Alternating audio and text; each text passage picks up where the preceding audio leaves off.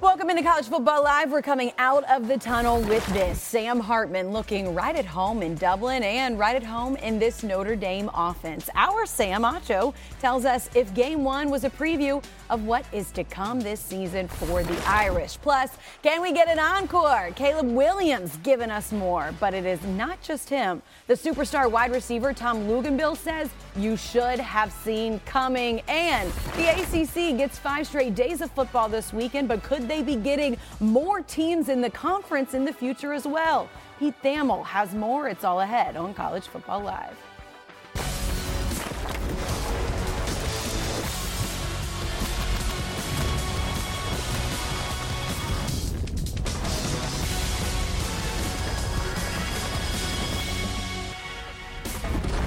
What's going on? Welcome into College Football Live alongside Sam Acho, Tom Luginbill. I'm Kelsey Riggs. Great to be with you. And before we get to my great teammates, we got to talk about 2 elite players that we saw this weekend. But you guys, only one man can sum up what we saw.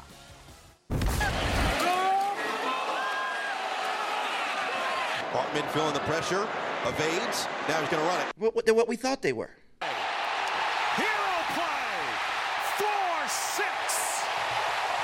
No, he's going to throw it. Wow. Wide open. Touchdown. Second of the day. They are who we thought they were. The late, great Dennis Green, former Cardinals coach, letting the media have it. They are who we thought they were, and I think it is safe to say that about those guys. Tom, probably one of the better post-game press conferences there? Oh, absolutely. That's an all-time classic. Whenever you hear it, you know exactly who said it. You know exactly who said it. All right, let's dive a little bit deeper into exactly what we saw. And let's start with Sam Hartman, because there were some questions about what would he look like in this offense. Obviously different than what he played at Wake Forest, was 9 of 23 for 251 yards and 4 touchdowns, had a nearly 83% completion rating.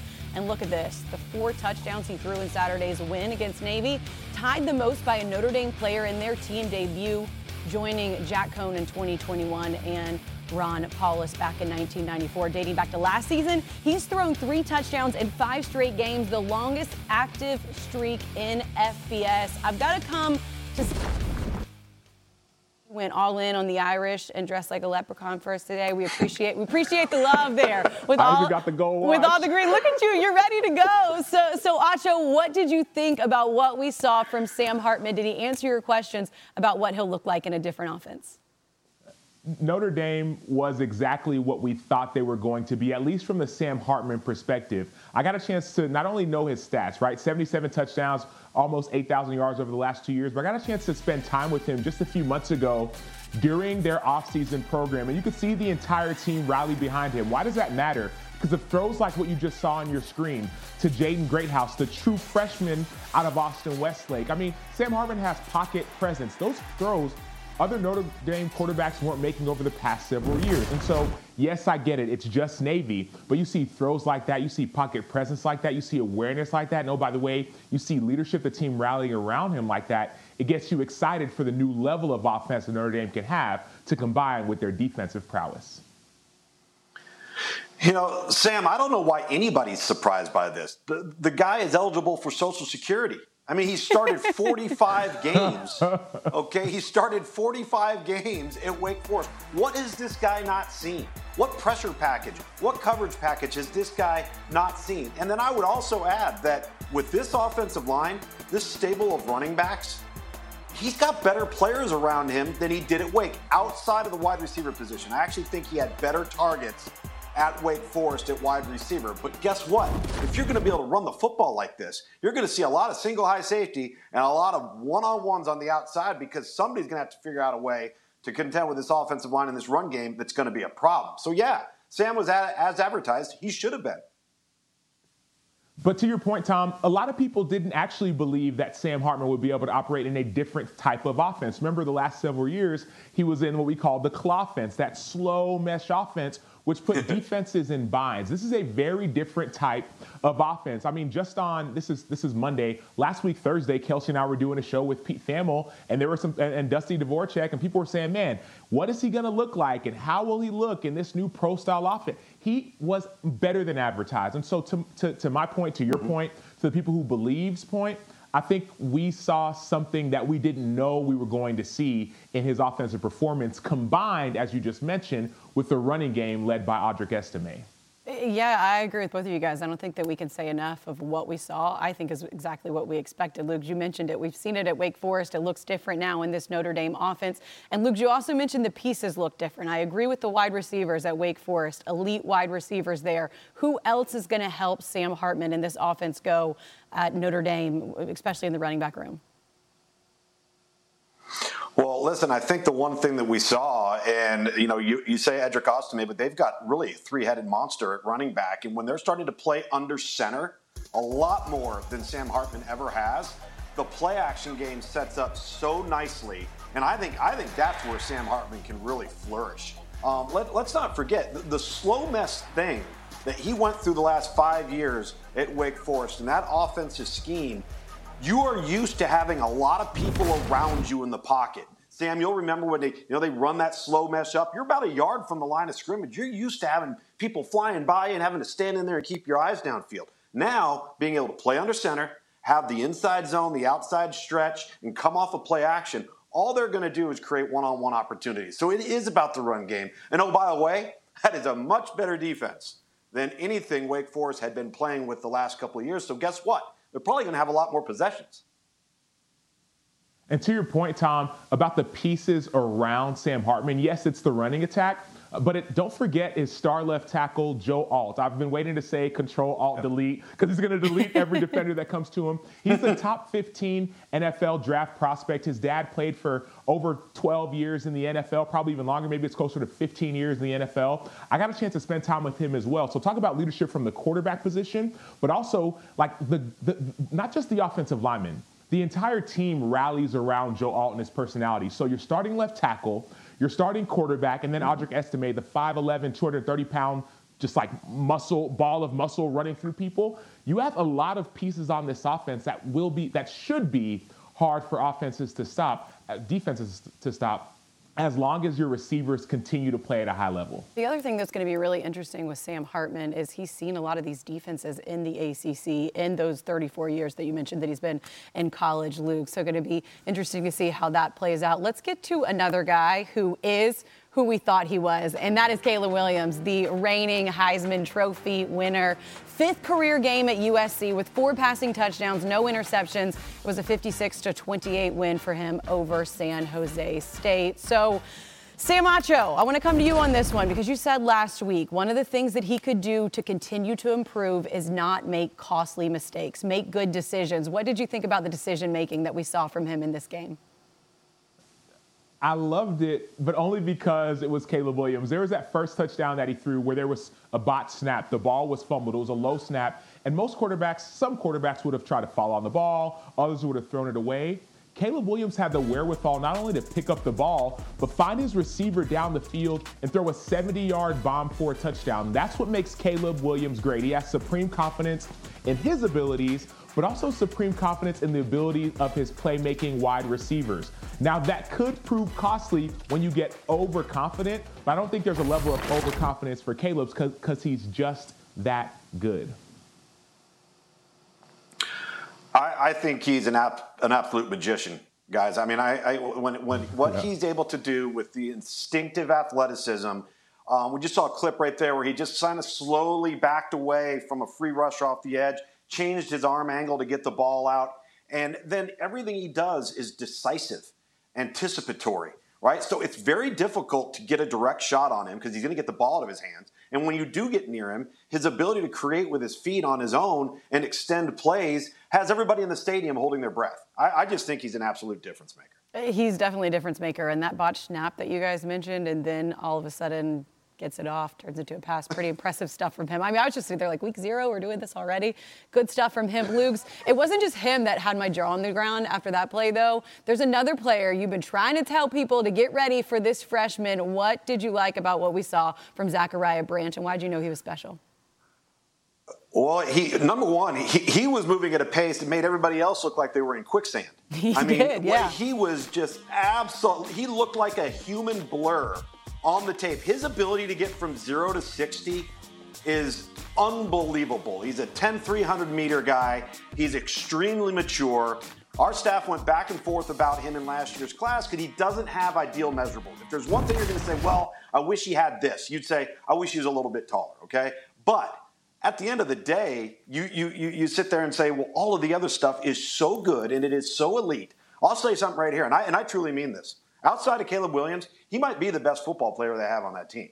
I mean, he changes the way you defend the field. He changes the kicking game. He flips field position, and he can score in the blink of an eye.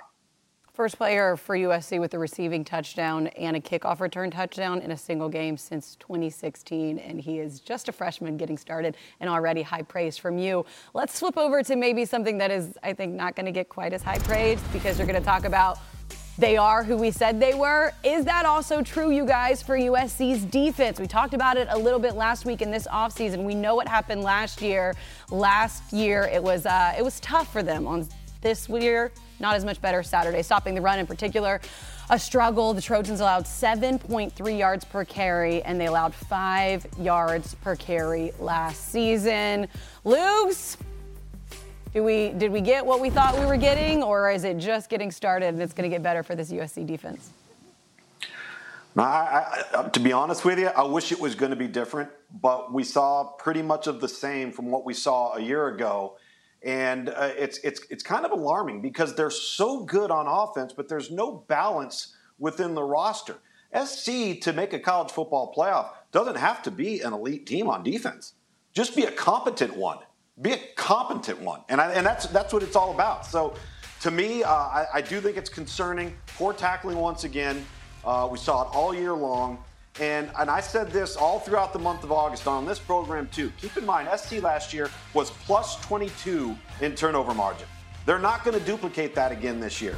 And that's going to be problematic as well. So, Sam, I don't really know what the answer is here, but just a competent level of defense puts them in the national title conversation, but that's not where they are as a football team right now.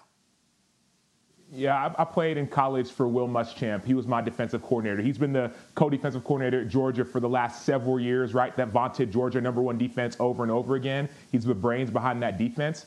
He and many other coordinators will talk about building a fence. Like, that's what you want to do as a defense, right? You all play as one unit, not individuals, but playing as one. And when you watch this USC defense, you don't see them playing as a unit. You see one guy making a play, but then another guy outside of his gap. You see one guy winning his one-on-one, then another player who doesn't keep contained. And so you also see one player having good leverage and then him not trusting his other teammate to keep his leverage on the inside versus on the outside. So what that means is when there comes a tackling situation, it doesn't have to always be a one-on-one. You can actually communicate with your teammates, stay in your gap, stay outside, keep contained. And that's what we're not seeing with this USC's defense. And so they are as advertised, and advertisement was very, very low. Well, as I'm looking at their schedule, it's got Nevada, Stanford, ASU, Colorado, and Arizona before they play Notre Dame. Maybe a little bit of time to figure things out and settle things in on defense before they get to some more of those elite offenses that they will see later on in the season. More to come here on College Football Live. On the other side of this break, Pete Thamel joins us because we are talking ACC expansion again. What could be next for the Atlantic Coast Conference? Pete Thamel has the latest. Plus, welcome back, college football, from monumental moments to accidental trick plays. Can we call it that? It's a segment we're calling That's So College Football.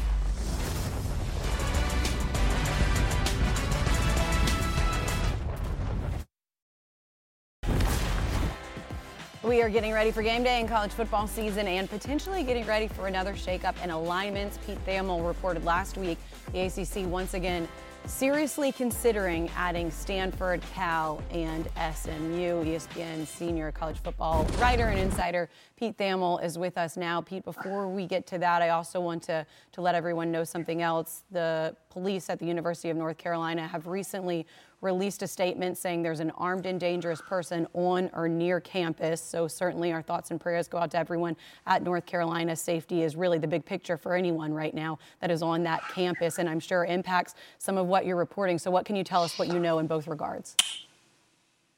Yeah, Kelsey, a couple of hours ago, there was a meeting tentatively set for tonight for the ACC presidents to get on a call. They're obviously going to discuss and potentially vote upon the additions of Cal, Stanford, and SMU to the ACC.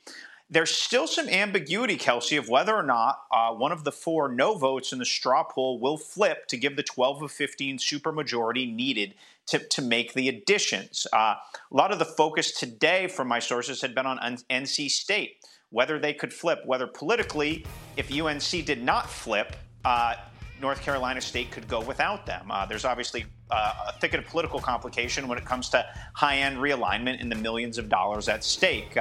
That said, calling around the last hour or two, the news of the shooter at UNC emerged. So it wouldn't shock me, just from a human level, if there is some kind of pause or maybe delay in this. Obviously, that's going to be the priority of the ACC, and that's going to be the priority on campus at North Carolina to make sure everything happens there throughout that very scary situation. But the overall tenor from a pure ACC perspective tonight, Chelsea, is there's an expectation that these schools could be added when the presidents do meet, but there's still some ambiguity how the ACC is going to get there. Just talked to within the last hour, and that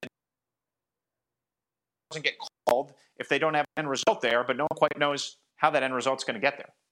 All right, Pete, we will continue to keep an eye on that. And, of course, everything happening at North Carolina, we wish everyone there safety, health, and hopefully they're able to get some answers on what's going on there soon. Pete Thamel, we appreciate it.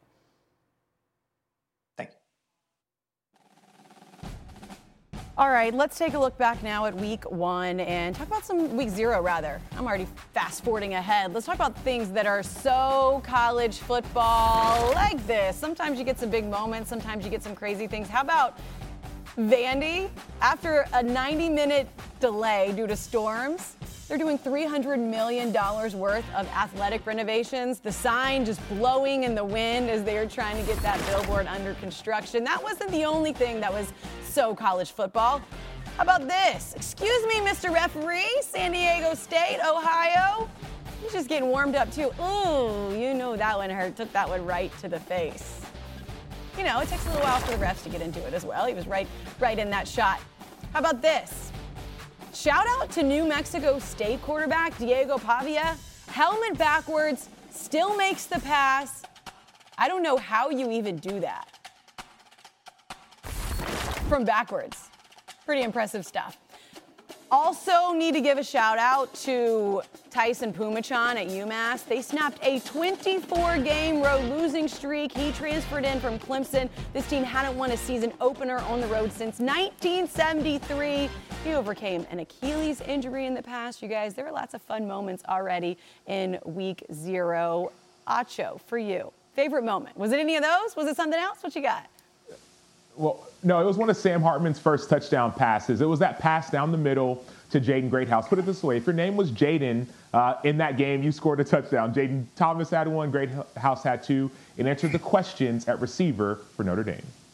Lugs? Mine was Pavia, the New Mexico State quarterback, because what cracked me up so badly about that was, why would you throw that football? You can't see anything. Like, your head just got twisted around. Just slide, take a knee, go down, and he throws the ball. Oh, my God, what are you doing?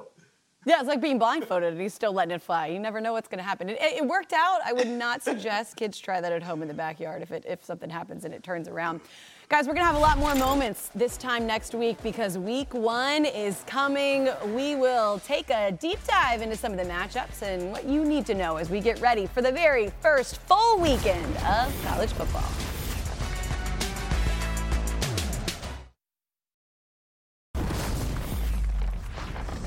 A kickoff rematch. A cross-conference showdown to start the season. Not your average season opener. Florida, Utah, Thursday, August 31st on ESPN. Utah going to be out for revenge Thursday when Florida comes to town, and the Utes lost by 3 last year in the Swamp. LSU can relate. The Tigers lost a heartbreaker to Florida State on a blocked extra point in last season's opener in College Game Day. Going to be in Charlotte for a battle of the Carolinas. Some really great games on the slate for this weekend. So, Lugs, what is it that's catching your attention in week 1? Just who's going to emerge at quarterback for some of the blue blood marquee programs we have, whether it's Alabama, whether it's Ohio State. How's Joe Milton play at Tennessee? What do we see out of Cade Klubnik at Clemson? But I think the one that intrigues me the most is Alabama, because they have a multitude of guys that they can play. And I think just because Nick Saban's going to name a guy that will start the opener, that doesn't mean he's going to be the starter. That person's then going to have to go out and prove that they will be the starter by performance on the field. So we have so many good programs with really, really good players. I didn't even mention Georgia and Carson Beck. But I think watching the quarterback position unfold in the first month is going to be awesome. And I'm excited. I love how you said first month, because I don't think week one is going to show who some of those starters are going to be. We heard Nick Saban say that the competition is just beginning in week one. We may see what we saw from Michigan last year, the Cade McNamara versus J.J. McCarthy alternating starts in week one, week two, finally naming a starter in week three. But what I'm most excited about is the beginning of the Coach Prime era. Colorado traveling to TCU to go play the team that just played in the national championship. Remember in this game last year, these two teams played, and Chandler Morris was a starting quarterback. Well, he goes down, and then Max Duggan gets in and starts his Heisman run and starts leading this team to the playoff. And so who's going to be the next TCU? Will TCU double down on what they did last year? Will Colorado come and show us something that we didn't think we were going to see? I'm excited about that matchup, but more importantly, over the course of week one, what teams are going to emerge to be the teams that we didn't know we were going to talk about? I'm excited about 5 straight days of college football, starting on Thursday, going all the way through Labor Day on Monday. Luke, you'll be on the call for that Monday game between Clemson and Duke. Also really looking forward to Florida State, LSU. We get to see Brian Kelly, Mike Norvell going head-to-head again.